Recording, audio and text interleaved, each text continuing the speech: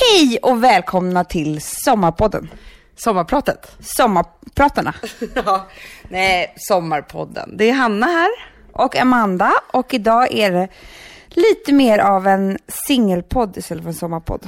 Ja, det kan man säga. Kan vi inte bara börja med att berätta vart vi sitter någonstans? Vi sitter i Hannas sovrum i hennes hus som är... Det är gigantiskt. Alltså det är som en stor kyrka det här sovrummet. Ja, det kan man faktiskt säga. Det är ungefär 50 kvadratmeter och... Hur många meter är det upp till taket, Amanda? Alltså jag kan... 50.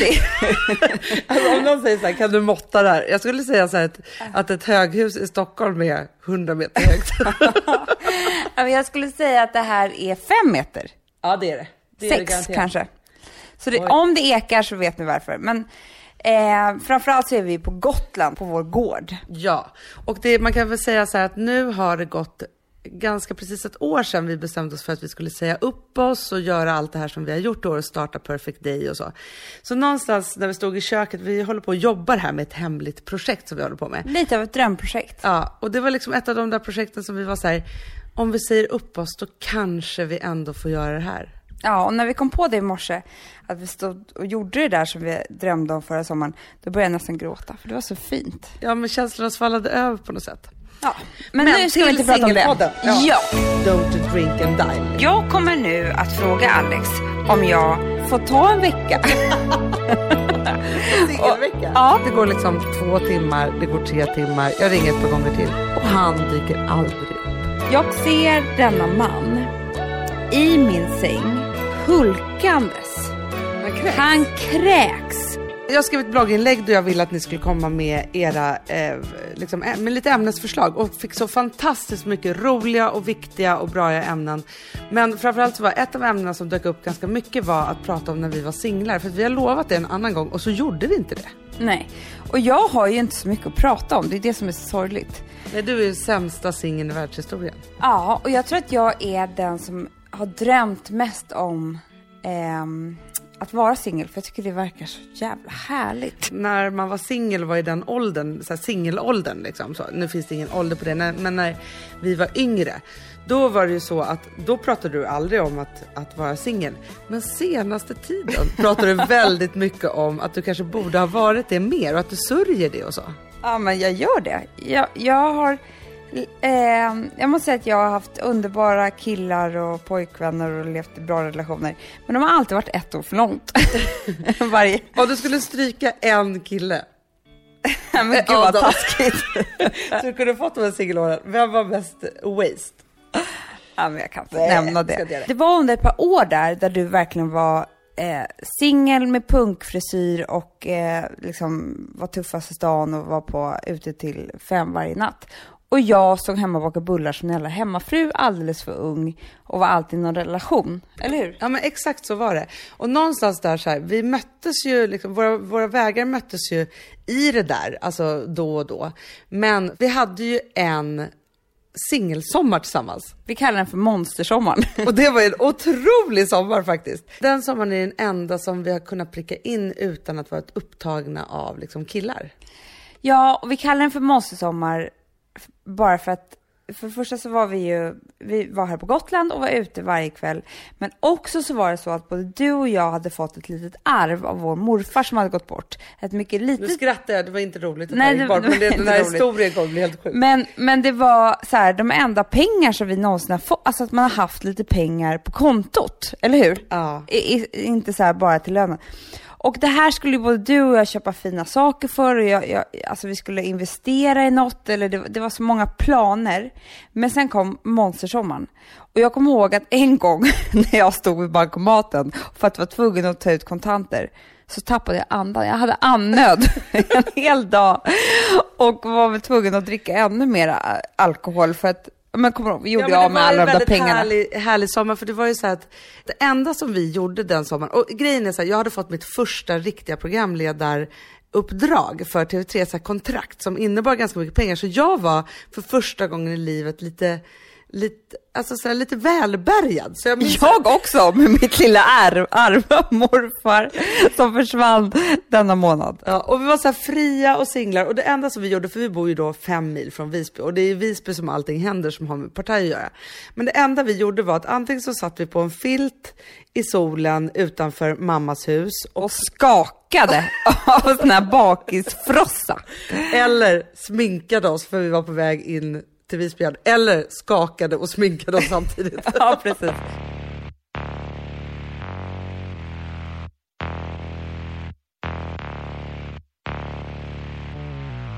Jag har ju då alltid varit så här singel och jag levde mitt singelliv. Jag pratade mycket om det i media då och var så här, ja, olika veckorvinartiklar och olika så här debattprogram och så här, som man höll på då. Men det som jag nu har då konstaterat när jag då liksom räknar samman och hur det där egentligen såg ut, så var det så att eftersom jag var så här rädd för att binda mig och vad det skulle innebära, vad som skulle krävas av mig, om jag var bra nog och liksom alla de här sakerna, så var det så att jag hade, alltså egentligen så är det så att jag under hela den här tiden, jag brukar säga att jag hade 10 stycken så här partysingelår. Men under de 10 partysingelåren så hade jag ju hela tiden någon som jag tyckte extra mycket om. Men det här med att du var rädd för kärleken gjorde att du inte ville, eller inte rädd för kärleken, för det kan du var ju kär. Det var inte, man kan inte säga att du var rädd för kärleken. Du var väl rädd för att stadga dig, för att det innebar en massa... Nej, berätta. Jag vet precis. Jag har ju varit kär i princip varje dag sedan jag fyllde 7 år. Och älskar att vara kär. Knarkat på den känslan. Något helt otroligt. Älskar att träffa nya killar och vad det innebär. Och hela den där känslan och första kyssen. Och verkligen liksom så här, jag verkligen går igång på den typen av kickar. Men det här handlade ju om det jag kunde känna. Det jag var livrädd för var vad den andra personen skulle känna. Om den inte kände någonting och hur ledsen jag skulle bli då. Ja, och det måste jag säga att det där har jag ju också förstått. Jag har ju alltid varit en sån som har sagt att, eller sagt, men om jag bara tittar tillbaka i historien så har jag alltid gjort, det är alltid jag som har gjort slut med mina killar, de här relationerna. Men det är ju för att jag har varit så fruktansvärt rädd för att bli lämnad och för att den inte ska vara kär i mig fortfarande. Så jag har liksom, så fort jag känt minsta lilla så har jag gjort slut för att det där inte ska hända. Ja, men det är det, och därför blev jag inte ens ihop. För jag var så rädd för det där. Så jag tänkte att man inte blev ihop, behöver man inte göra slut och så ringer med det. Och sen så hade jag ju också en otrolig så här, telefonskräck. Jag kommer ihåg en kille som jag träffade jättelänge och var superkär i och liksom så här. Och i mitt huvud så höll jag ju på så mycket, alltså så här, för jag ville mest prata om mina relationer med mina kompisar och uppleva det med dem istället för att uppleva det med den här killen liksom. För att då var det så här, då kunde jag liksom hålla på med det där fast inte liksom göra det på riktigt som jag var så rädd för. Men då minns jag i alla fall hur i mitt huvud då så var jag nästan till en stalker på honom liksom så. Och när han sen så här, när det var så här, det tog slut och vi har pratat om det efteråt och så här, eller liksom när vi att det ebbade ut, han bara, men du ringde ju mig aldrig. Jag bara, jo, det gjorde att du inte gjorde det. Nej, men jag ringde aldrig. Alltså, men så du trodde det? Eller vad? Och också så här, jag kan ju fortfarande tanken på att ringa ett tidigt stadie och lämna ett meddelande eller bara prata får mig att må lite illa. Ja. Men så jag tog ringer. Ja, men du var ju bara kört. Liksom. Jag har ju bara kört med liksom ett skräck-självförtroende, kan vi kalla det för? Ja, men jag har inte, du vet ju jag har inte så bra självförtroende annars. Alltså, eller det är inte så att jag går runt och bara är världens mest självsäkra person. Men när det gäller det där, då är jag vet du inte går vad. över liksom alla rädslor i världen, eller? Ja. Ett maniskt beteende, eller vad ska vi kalla det för? Ja, ganska obehagligt. Men jag tror att jag har varit, jag har också tänkt mycket på det här, varför jag inte har velat vara singel, eller varför det är inte någonting jag har valt, det är bara blivit så. Men det vet vi ju idag, att ingenting bara blir. Nej. Utan man väljer ju väldigt mycket själv. Och jag har alltid, jag tror, förutom det här svarta hålet då, inom mig som kanske behövs fyllas på med massa kärlek och bekräftelse och trygghet och sånt, så tror jag att jag har inte känt riktigt att jag har existerat om inte jag har haft någon att spegla mig i. Om inte jag har haft någon som blir glad om jag ringer och berättar att jag äter köttbullar och spagetti till middag. Alltså någon som hakar fast vid någon som gör att allting finns.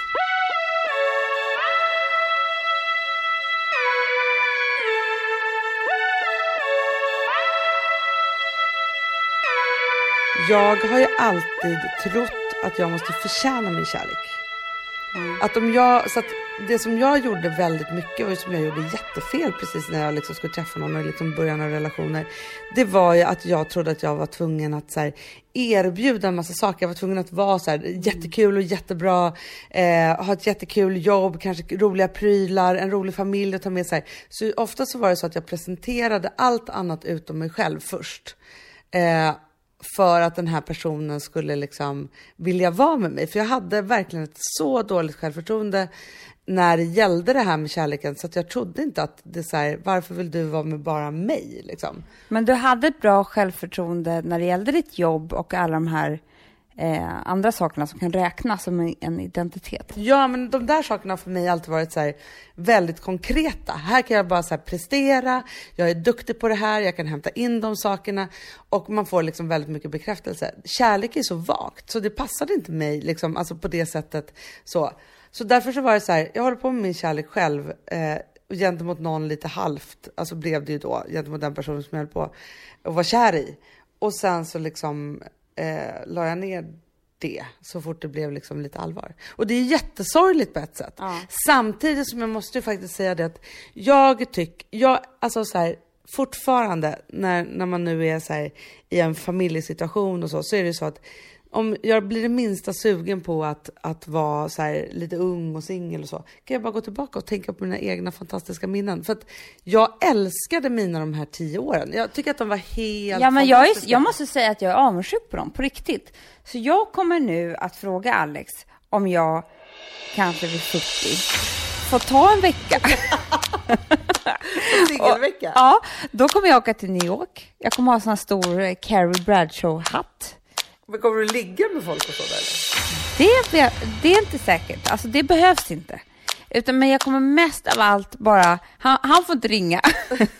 Du ska vara Sex and the City-singel. Ja, jag ska vara Sex and the City. Jag ska bo i en här liten cool lägenhet. Och jag får väl hitta på det.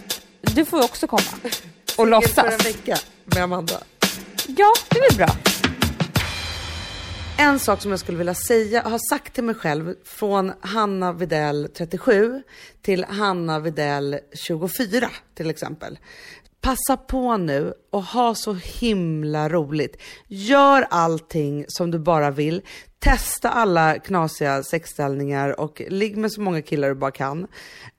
Och bara gå på så mycket fester och efterfester och känna att det inte finns någon morgondag och bara liksom kör järnet. För att när man är singel, alltså det jag gjorde ganska mycket när jag var så 24-25 år, det var att vara ganska ledsen över att jag kanske aldrig någon skulle hitta någon och aldrig få den där familjen och aldrig så här, allt det där som jag strävade mot och väldigt gärna ville ha. Så jag skulle vilja liksom så här, säga så här, skit i att vara ledsen för det. Kör ditt singelliv, för det där kommer sen. För helt plötsligt så sitter man där med någon halvhärlig snubbe, jag ska säga. Nej, men med någon härlig snubbe och tänker bara så här, varför låg jag inte med den där och den där också? Ja. Men alltså, om jag då ska säga till mig själv, en 32-åring, till 2-åriga Amanda så ska jag säga till den 20-åriga Amanda, så skulle jag säga egentligen nästan samma sak fast tvärtom. Passa på nu och ha så jävla kul som det bara går och var singel och ensam, för det är inte så farligt. Du kommer att överleva det också. Vet du vad som är så intressant här? Som slog mig nu samtidigt som vi pratade, jag fick typ rysningar. Samma sak som att jag var ledsen och rädd för att jag aldrig skulle träffa någon. Samma sak var ju du. Men vi gjorde det på 2 helt olika sätt. Ja, men det var ju exakt samma känsla och samma rädsla. Du var bara tvungen att vara ihop så tidigt du kunde. Ja, för jag var så rädd att jag skulle vara ensam. Så att jag vågade liksom inte släppa på det där en tum. Nej. Och grejen är ju att man är ju inte, det är inte så att man är ensam. Man måste också så här, det här med ensamheten är ju så här, man måste bestämma sig för att man väljer sin ensamhet. Jag trodde ju mycket så här, nu stänger jag dörren så är jag ensammast i hela världen. Tills jag kom på att jag stänger dörren tills jag vill öppna den igen. Att välja sin ensamhet och sina singelår och att man liksom, att man tar makten över det. Ja, precis vad jag skulle säga, Hanna. För det är det vi pratar om egentligen. Varje podd så nämner vi det här, för att det är det viktigaste i allt. Från, ja men precis allt. Ta makten över livet och ta makten över singelskapet.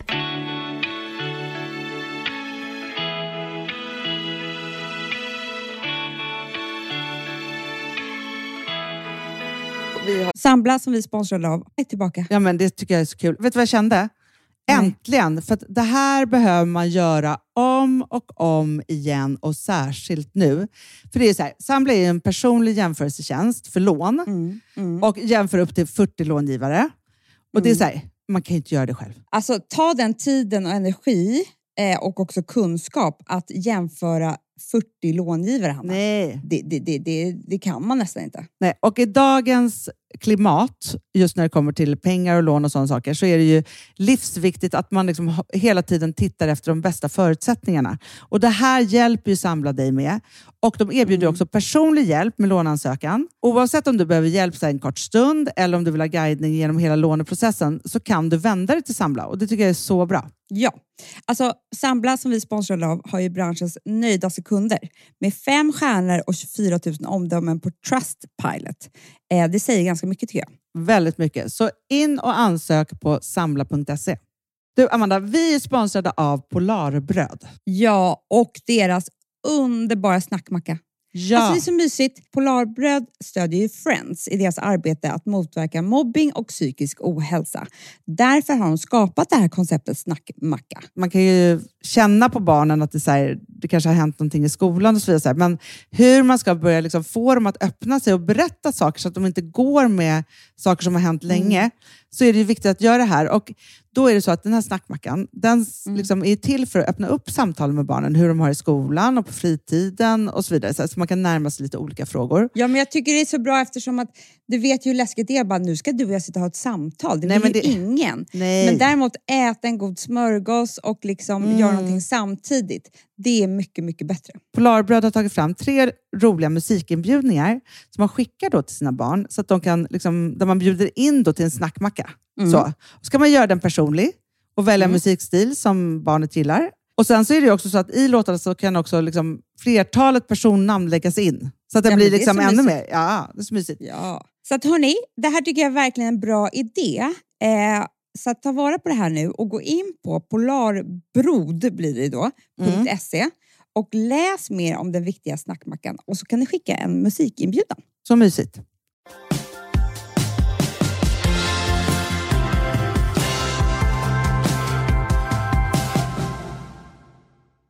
Då vårt lilla kontor och så jobbar då Mikaela som är 26 år hos oss. Och då sen när man sitter på fredagen och jag ska gå hem och göra någon fredagsbiff med Bea och titta på Let's Dance liksom. Ja, men då ska hon klä sig i någon klack och gå ut och dricka det där rosévinet på henne kan man ju bli så irriterad på. Ja, hon går ut och dricker rosé och vet inte vad kvällen ska sluta. Hon är så här, va?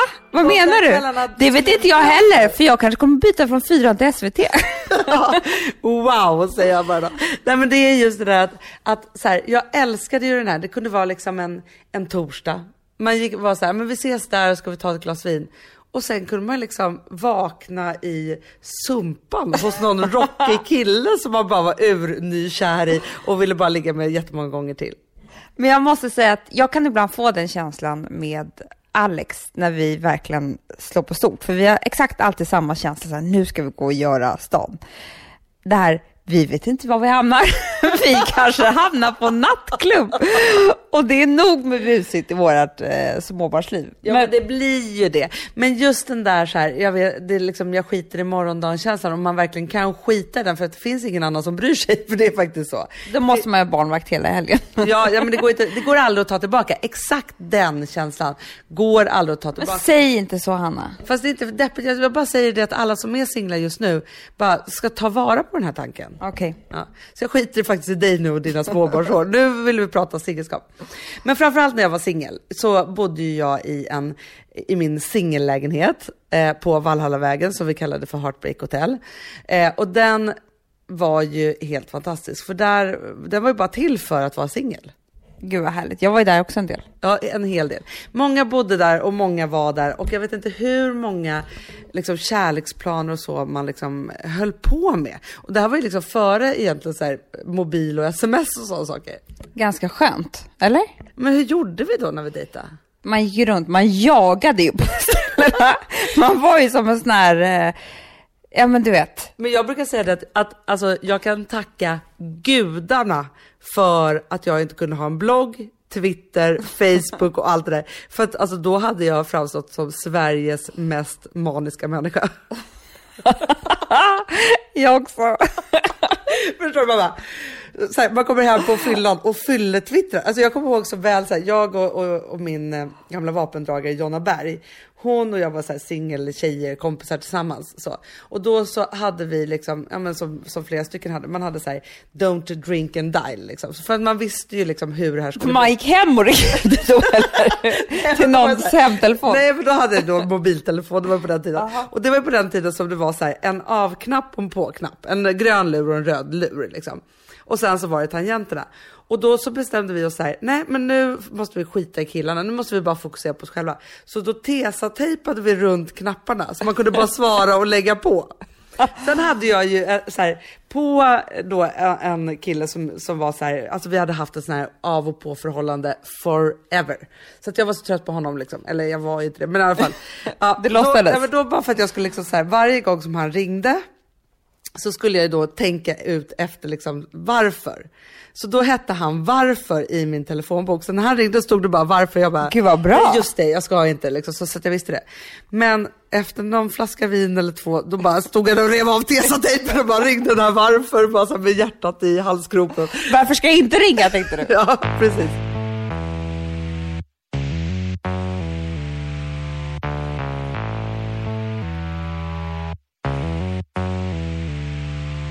Jag har ju varit på en riktig dejt. Ja. Alltså en dejt när man inte känner personen. En blind date. Var det inte jag som fixade det? Jo, såklart det var. Du måste ju varit singel här då för en sekund och jag ska fixa en blind date. Ja, så var det väl, antagligen. Du måste ju varit så. Jag kan inte varit otrogen i en blind date. Det hade ju varit väldigt obehagligt. Han har fixat en liten blind date. Till mig. Du är så här som den här dating-sajten för om du vill ha en affär. De här Victorian eller vad fan det heter. Ja, i alla fall så gick vi. Du gick på den här dejten. Det var en blind date. Ja. Jag hade gjort en setup. Ja, och en skitgullig kille. Allting var härligt. Trevlig middag. Det var så här trevande och väluppfostrat, men mysigt och härligt och roligt. Han var ju en riktig hunk. Ja, absolut. Och vi skulle ses igen. Efter det. Vi är på dejt 2 alltså. Vi är på dejt 2. Jag måste säga att alltså, vi kanske hoppar till dejt 3, 4 här för att vi träffades. Jaha, ni dejtade liksom. Vi träffades några gånger men vi var nervösa för varandra. Och vi liksom den där kyssen eller det där hånglet, det blev aldrig riktigt, utan det var så här jättetrevligt men det var ju verkligen vi skulle fortsätta ses. Egentligen så här, om du tittar i backspegeln, skulle du typ så här vid dejt 2 vara så här, nej det här är ingenting, när man vet så här, det stämde inte riktigt. Ja men så var det väl. Ja men såklart, annars, alltså du vet, när det smäller så smäller det ju. Ja, så är det ju. Ja, men däremot så skulle vi då ses en gång till och då skulle vi ses med några kompisar. Vilket gjorde att det var rätt så här skön stämning. För att då kunde vi slappna av och vi drack mycket, mycket mer än vad vi hade gjort innan. Jag kommer ihåg att vi drack såna här Fernet shots och det var nog bra för vår relation, tänkte vi då. För nu kanske det kommer igång här. Och han blir väldigt brusad. Jag var inte lika brusad, men jag kände så här, gud, han är verkligen på lyset här. Och han vill följa med mig i taxi hem och var ganska så här på, vilket jag tyckte så här, härligt, nu börjar den här killen bli något, istället för att han hade varit så himla nervös i mitt sällskap. Vi kommer upp till mig och vi går in i min lilla lägenhet. Jag bodde i en sån här liten vindslägenhetsetta, helt så här öppen, och jag går in på toaletten och gör mig lite fin och tänker du då så här, nu blir det åka av? Ja, men det är klart jag tänkte, men jag tänkte framförallt så här, gud, alltså det är nu man kommer få reda på om det här är något eller inte. Men vi måste ju testa. Och då ska det fan vara bra testat. Så att jag satte väl på med någon negligé. Ja, det var ju så. Det där har jag ju aldrig vågat. Jag bara, på sin höjd kanske klädde av med kläderna. Men du var ju så här, nej, men jag tror inte jag gjorde det. Jo, men du förstår. Nej, men någon, liksom man fräschar du sexa upp det lite. Ja. Jag kommer ut ur dörren och tänker mig att nu sitter han där. Jag kommer ihåg att jag sa så här, du kan ta en flaska, alltså duka upp, ja men du vet att det skulle vara lite mysigt, tända ljusen. Jag kommer ut och ser denna man i min säng på alla 4 hulkandes. Han kräks som om det inte fanns en morgondag över hela min säng. Och han gör, på alla 4 gör han, du vet, när hela kroppen vänder sig ut och in. Alltså rörelser som kutryggskattrörelser. Precis så. Nej, man vet att kräkset kommer från tårna och det måste liksom in överallt i hela kroppen. Och han är ju så inne i detta kräkandes, för han håller ju på att omkomma. Förstår du? Så att han ser inte ens mig och han ser inte ens att jag kommer in. Och jag tänkte så här, han får aldrig upptäcka att jag har sett det här. För att det är för han var ju också en sån person som hade väldigt mycket gard uppe. Verkligen, det var ju det Fanet-shot som hade gjort att han tappade kontrollen. Men så jag tänkte så här, han får aldrig, för att han skulle vara så generad, för att han var så fin person. Och jag hoppas inte han lyssnar på det här nu, men om han gör det så måste jag säga att han var ju en fantastisk person, att det här bara fått med, min kärlek till honom har växt. Men jag smiter ut genom dörren, för jag tänker det här går inte. Åker hem till min mamma och sover, lämnar honom där, ringer tidigt på morgonen typ vid 6 och säger att jag var tvungen att gå tidigt till jobbet. För jag tänkte han kanske har minnesförlust, alltså du vet något sånt här. Och sen sågs vi aldrig mer igen. Nej. Men hur var det när du kom hem till lägenheten? Var liksom kräket borta? Eller vad så här? Han hade ju, gud, jag hade ingen tvättmaskin, men han hade handtvättat och hängt upp i badrum, lakan och ja, men alltså det skär hjärtat när jag tänker på det här. Förstår du det? Men också för att om ni hade varit så här tokkära, då hade det varit en annan sak, men nu var det inte ens det i det här. Nej, men det var ju just det. Ja, men precis som du säger, när man blir så här kära så är det så här, du har bajsat på dig, vad gulligt. Nej, det har jag aldrig varit med om. Nej, men du förstår att man köper ju allt. Ja, det gör man. Så när Alex brukar bajsa på så du tycker det är gulligt. Kom en liten prytt. Ja, men gud vad hemskt. Men du, jag måste berätta min hemskaste dejt. Eller hemskaste, den var bara helt sjuk och konstig. Men det var så här, jag hade... Alltså så här, det här var en kille som jag på avstånd hade varit kär i. Alltså så här, på avstånd kär. I hur länge som helst. Jag tror att jag svängde med sådana saker så här, när som helst i livet så kommer jag lämna vem som helst för honom. Är det och så saker. Jag tyckte han var 10 år äldre än mig. Och var så här übercool liksom så. Och jag trodde ju så här typ att jag har aldrig någon chans på den här killen. I vilket fall som helst så är vi på en nattklubb. Och så helt plötsligt så infinner sig det där magiska. När det är så här, helt plötsligt så står han och jag där. Och bara pratar och pratar och pratar. Och det är så här, så härligt liksom så. Ja, och så stod jag och pratade och han bara så här, vet du sak, nu är det faktiskt din tur och liksom ringa mig efter det här. För nu har jag ju liksom verkligen vänt ut och in på mig själv. Jag bara, okej. Och grejen var så här att han var kanske Stockholms hetaste kille just då. Vi pratade här då tidigt 2000-tal. Och han var så här tuff och het och hade ett jättetufft jobb. Och så att när jag skulle ringa till hans jobb så var det som att jag skulle ringa till Gud och olika sekreterare. Men jag kom igenom där och jag var ju tydligen liksom en viktig person. Så dejtade vi i alla fall ett par gånger till. Och sen så skulle han då åka utomlands. Och då är det så här, nej vad synd, vi kan inte träffas och så. Men så ringer han till mig och bara så här, men du, kan inte du komma till London där han var? Jag bara, och så här, som jag var då så var jag lite rädd för det här. Så jag tänkte så här, jag bara, men okej, jag tar med en kompis liksom så. Och bara så här, ta med min bästa kompis, hon är min backup. Och är så här, han vet inte liksom att jag kommer med den här kompisen. Men jag är så här, jag betalar ditt hotellrum bara du följer med. Och så liksom gör vi trevliga och roliga saker. För det var någonting som gjorde att jag inte riktigt litade på det. Men han var så här, ja men jag beställer en biljett här till dig. Och så. Han betalade biljetten? Ja, han betalade biljetten och liksom jag skulle komma dit så jag sätter mig på det här planet då jag då har liksom spökbetalat min kompis biljett för att jag är så feg och inte vågar åka själv. Och så åker jag då till London. Och så pratar jag med honom på flygplatsen när jag landat och bara hej, nu är jag här. Så han bara, men åk till den här baren så kommer jag om en timme. Jag ska bara avsluta lite grejer här. Jag bara okej. Så jag åker till en supercool nattklubb som heter The Pharmacy. Det såg ut som ett apotek. Och var så här, såklart. Ja, såklart. Och då så satt jag där så här. Ja, och så följde min kompis med. Jag bara, nu följer du med mig. Och sen så liksom när han ringer och säger att han ska komma så liksom, kan du ju hitta på något annat. Ja, så satt vi där en timme då. Ingenting. Du var fixad och makead. Ja, men alltså så här, jag var supernervös. Jag var ju också så här, jag visste inte riktigt hur den här helgen skulle sluta. Liksom, skulle jag bo hos honom? Hur skulle det här vara? Eller liksom så här. Ja, och i alla fall så sitter jag där. Och så går det 1 timme. Så tänker jag så här, aha, jag får vänta lite till. Det går 1,5 timme. Jag bara, nej men nu måste jag ringa till honom. Telefonen är avstängd. Och bara, okej, det går liksom 2 timmar. Det går 3 timmar. Jag ringer ett par gånger till. Och han dyker aldrig upp. Nej. Han och är bara... du sitter där i London och har flugit dit. Jag har flugit till London, alltså som tur var då, med något sjätte sinne för att jag inte skulle vara ensam, så hade jag tagit med min kompis. Men gud vad hemskt du hade varit ensam. Ja, men så fruktansvärt och inte ens haft någon att prata med då heller. Ja, och sen sågs inte vi någon mer. Han hörde aldrig av sig och jag ringde inte till honom, jag var ju kränkt liksom. Och vi har aldrig talat ut. Vi har setts några gånger. Nu, eller på senare år? På senare år.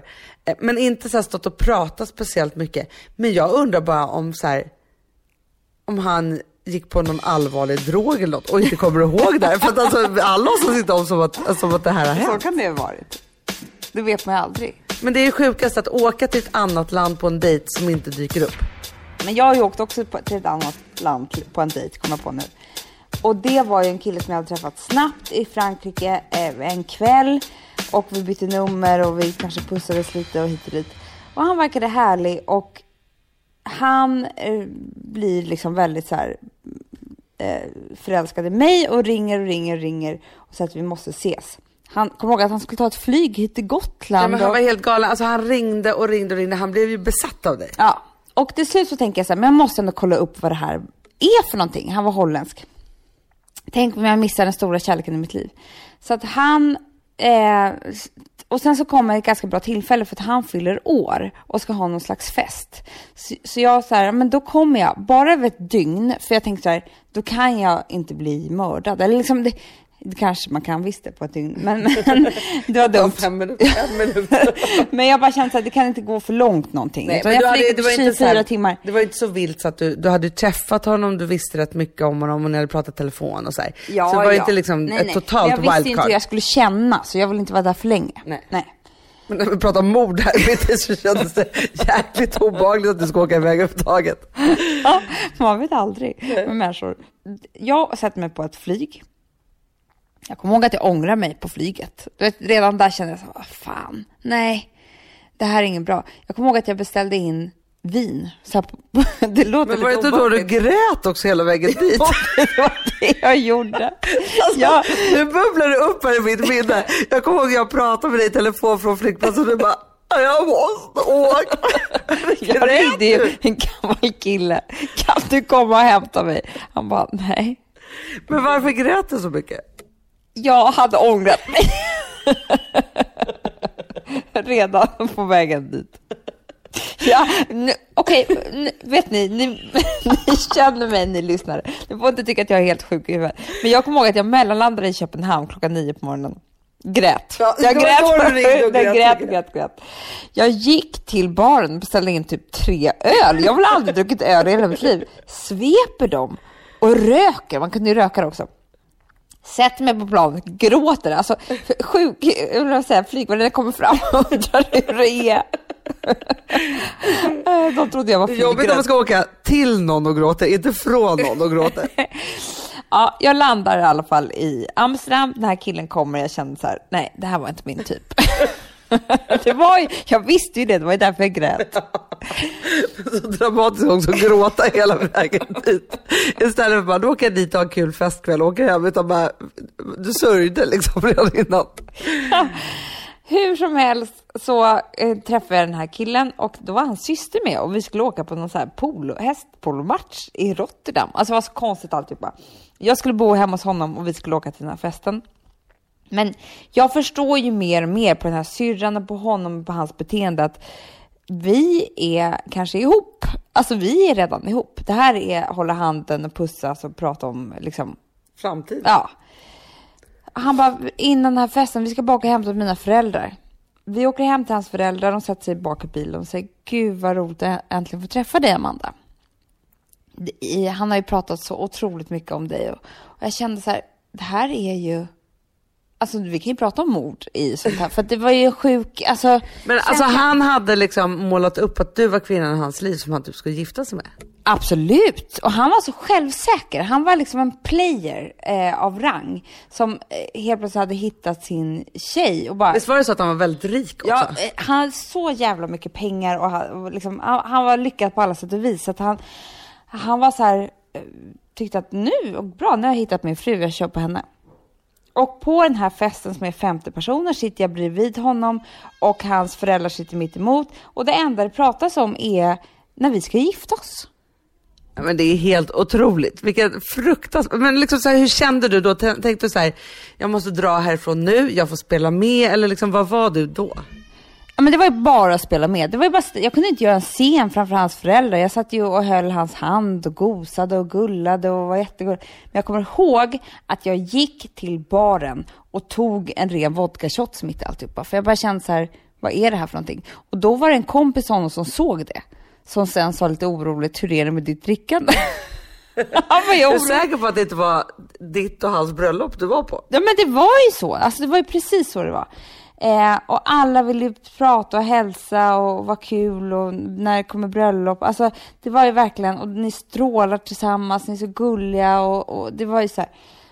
Och jag sov då hemma hos honom och sen så dagen efter skulle vi gå en promenad innan jag skulle åka hem. Och då skulle han berätta vårt schema för mig. Vilket var, nästa helg kommer jag till dig för jag vill ändå se vart du bor, i vilket land typ. För att sen kommer du flytta hit.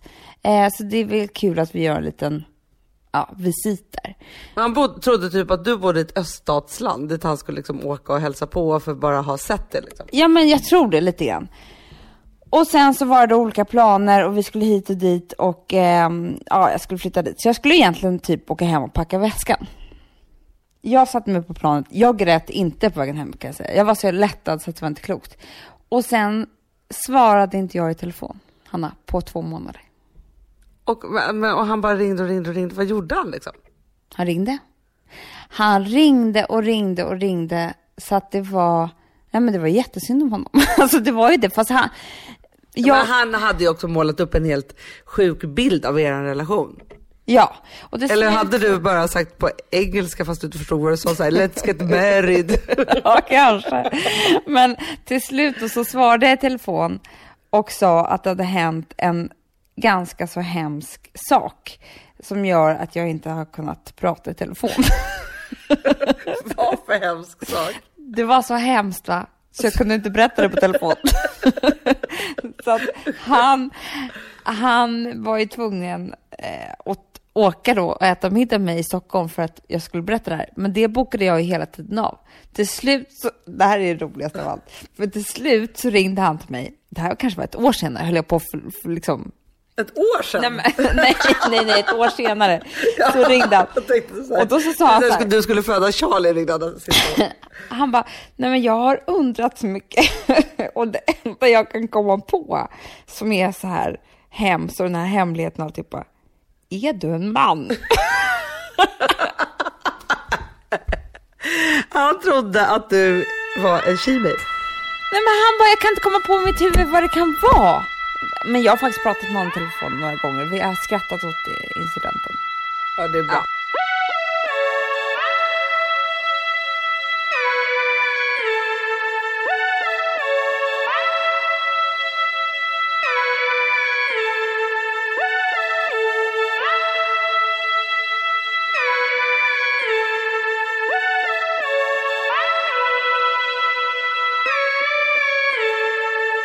Alltså vi som måste ha borst. Har du testat i maskinen nu? Snart är jag som kommer lägga upp en limpa på Instagram. Är det så? Ja. Är det så? Det som har varit så svårt för mig, Amanda, det är ju att bakning, alltså så här, matlagning, då kan man göra lite hejsan hoppsan. Bakning är kemi. Ja, och vet du vad som också har varit svårt? Det är ju att du kan inte så här, alltså tomatsås så kan du ju salta och peppra och allting med tiden och smaka av. Det är svårare med en deg alltså. Vi är ju sponsrade av Bors nya köksmaskin serie 6. Och den är extra smart. Och det är tur för mig kan jag säga. För att det är så här att först så liksom, man väger sina ingredienser direkt och det här läste jag om.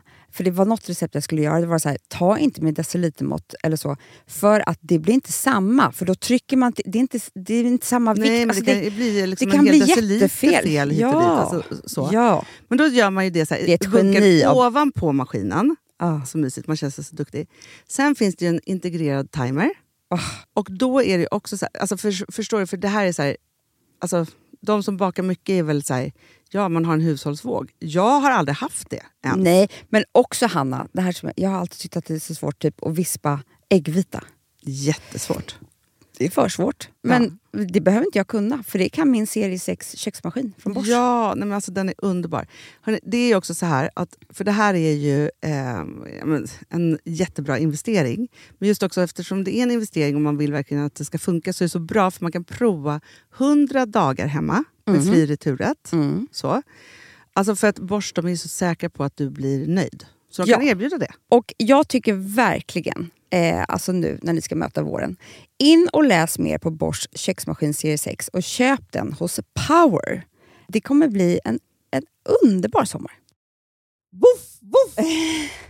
Woof. Vet du vad det betyder på hundspråk? Det betyder att jag är hungrig. Jag vet, men vet du? Nej, jag är sugen på Prima Dog. Det är Ja. det. Vi är sponsrade av Prima Dog. Det är vi. Men du är ju bara hungrig på Prima Dogs mat. Alltså jag tror att det är så gott att vi skulle kunna äta det, Hanna. Verkligen. Ja, men alltså så här, de har ju nu också, sen vi började vårt samarbete, så har de nu uppdaterat sitt utseende. Och gjort väldigt nya snygga förpackningar med inspiration från den nordiska naturen. Ja, för det är ju det. Taste of Nordic happiness. Exakt vad jag skulle säga. Och de bryr sig verkligen om hundar, Hanna. Alltså de gör det. Gör de. De vill att de ska få leva ett långt, aktivt och glädjefyllt liv. Och därför har de skapat de här produkterna som är väldigt snälla för magen. Och det måste man tänka på med små woofsystarna. De vill vara bekymmersfria. Ja. De vill inte ha ont någonstans. Nej, men det blir också så att hundägarna blir också bekymmersfria. För annars kan man vara så här, behöver du gå ut nu eller inte? Har du ont i magen? Alltså hundar kan också ju inte prata. På mina mattor blir bekymmersfria. Ja, det är så bra. Om man nu ska prata om sånt. För hundmaten från Prima Dog, de innehåller ju alltid mycket kött och är alltid fritt från vete. Och det finns ju också spannmålsfria alternativ om hunden har extra känslig mage. Ja, alltså hörni, ni testar. Er hund måste få testa det här. Och ni hittar ju Prima Dogs produkter i er lokala matbutik eller hos återförsäljare online. Ni kan gå in och läsa mer på primadog.se. Taste of Nordic happiness. Voff!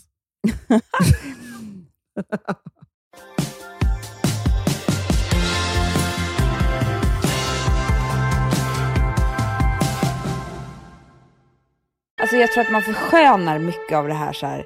Man bara gick ut, visste inte vad morgon. Alltså det var ju mycket nervositet inblandat. Det var ju mycket, kommer han vara på det där stället? Ja. Hur ska det vara? Nej, nu har han träffat en annan tjej. Han stod ju bara med den. För man hade liksom inget uppgjort. Alltså det var ju mycket stress.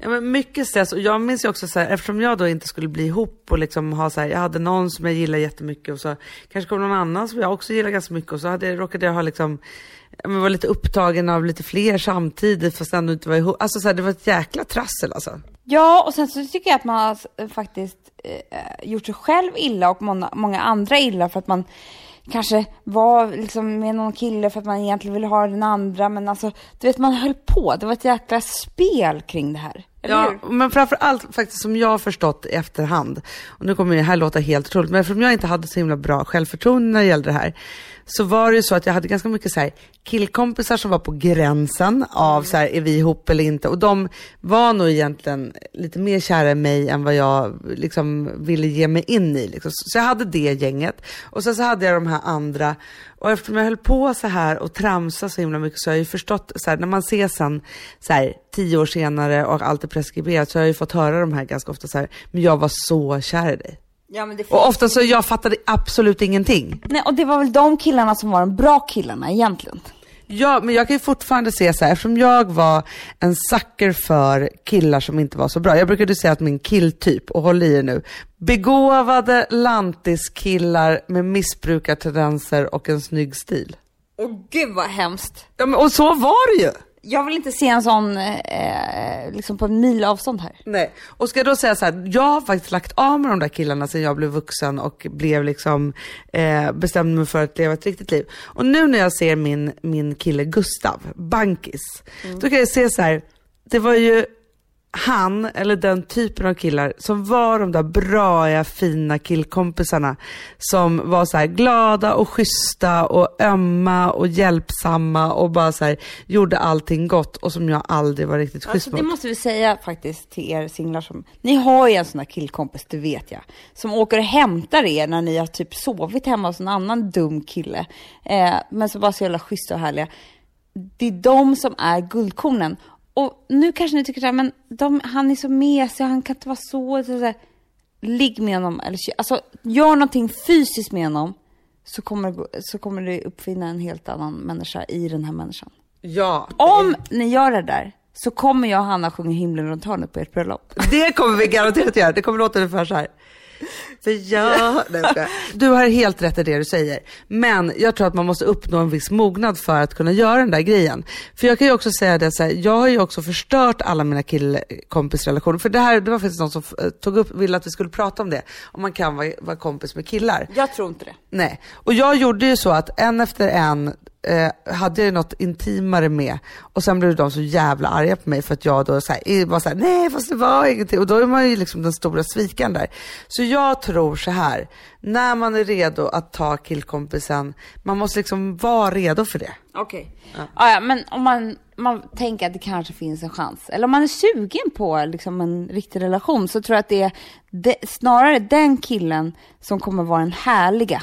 Men absolut, men jag tror så här, när det riktiga så här, nu jäklar vill jag bli ihop, nu vill jag förändra livet, nu vill jag inte leva det här singellivet längre, så gör så här, skit i att gå ut på match.com eller liksom hitta de här nya, det är bara titta runt hörnet, för han står där, den där bästa som har älskat dig alltid och bara liksom varit den bästa helt enkelt. Ja. Men jag bara undrar nu, Hanna, kommer du följa med mig på din Sex and the City-vecka? Ja.